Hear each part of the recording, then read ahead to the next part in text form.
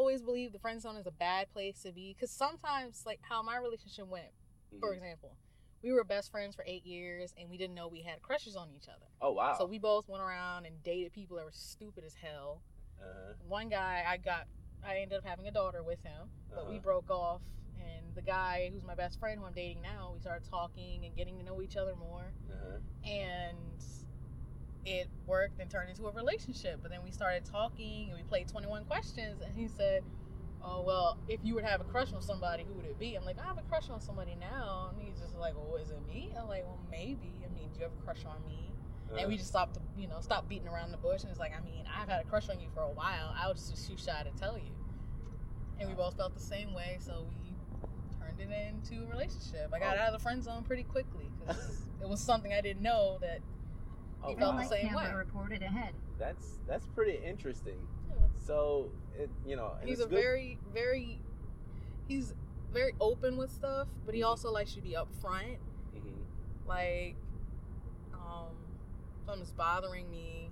He wants me to turn on the best friend sign and be honest and tell him, hey, you're pissing me off, or hey, this bothers me.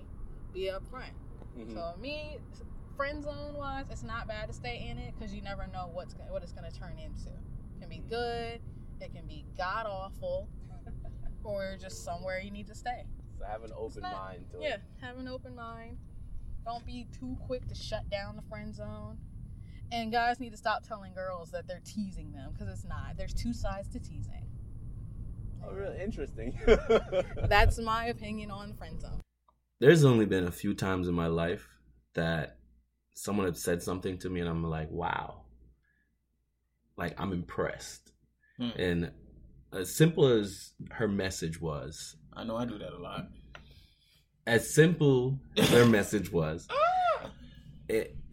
I was impressed with it. The fact that, they were friends. And she said the guy was her best friend. He liked her. He didn't say anything. And eventually when it came out, after she had a daughter with this other dude and all of that stuff, this, that, and the fifth. I mean, if she was her best friend, just think about it. She might have been telling this dude about the problems she's having with that relationship. How do you think this best friend, knowing his intention, knowing how he feels about her, how do you think he felt? He was dying inside. Exactly. Seeing her going through the hurt, the pain, and all of that. So I'm going to say this to my listeners out there that are in the friend zone. Make it known.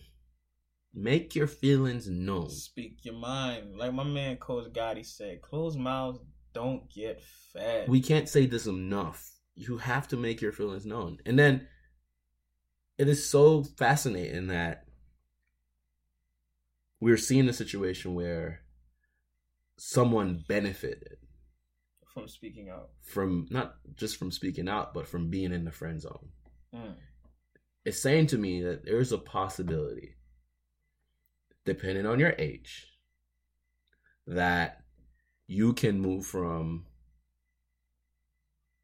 being, oh, I don't want you, you're just a friend, to best friend, to now we're in a relationship. That's what stood out to me. I don't know about you.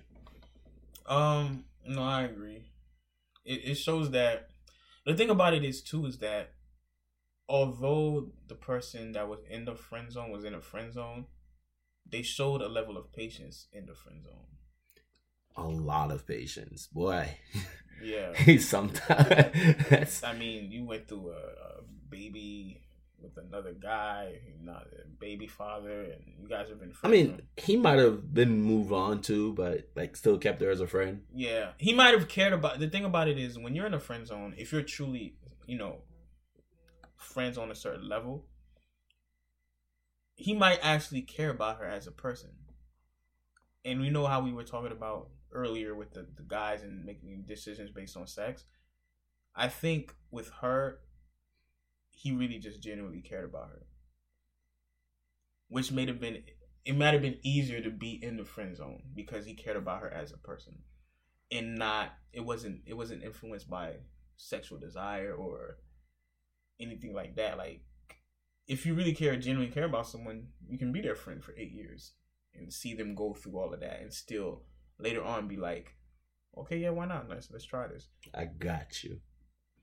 You're special. Mm-hmm. You're loyal. Oh my God! Shut up! Shout out DJ Khaled. You smart. You smart.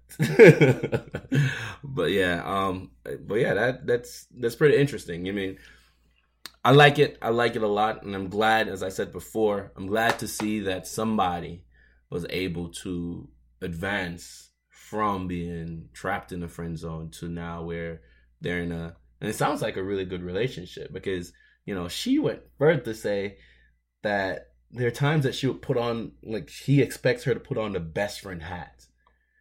Yo, that is a utility that not a lot of people have the luxury of having. I mean, to be able to know someone on that level that you could say, all right, cool, let's be best friends right now and tell you how much I feel, and you not get offended because you know me on that level. Yeah, that's powerful. That's powerful beyond measure. But without further ado, let's go on to our next writer. And again, I'd love to give you an introduction, but I think you better hear this one for yourself.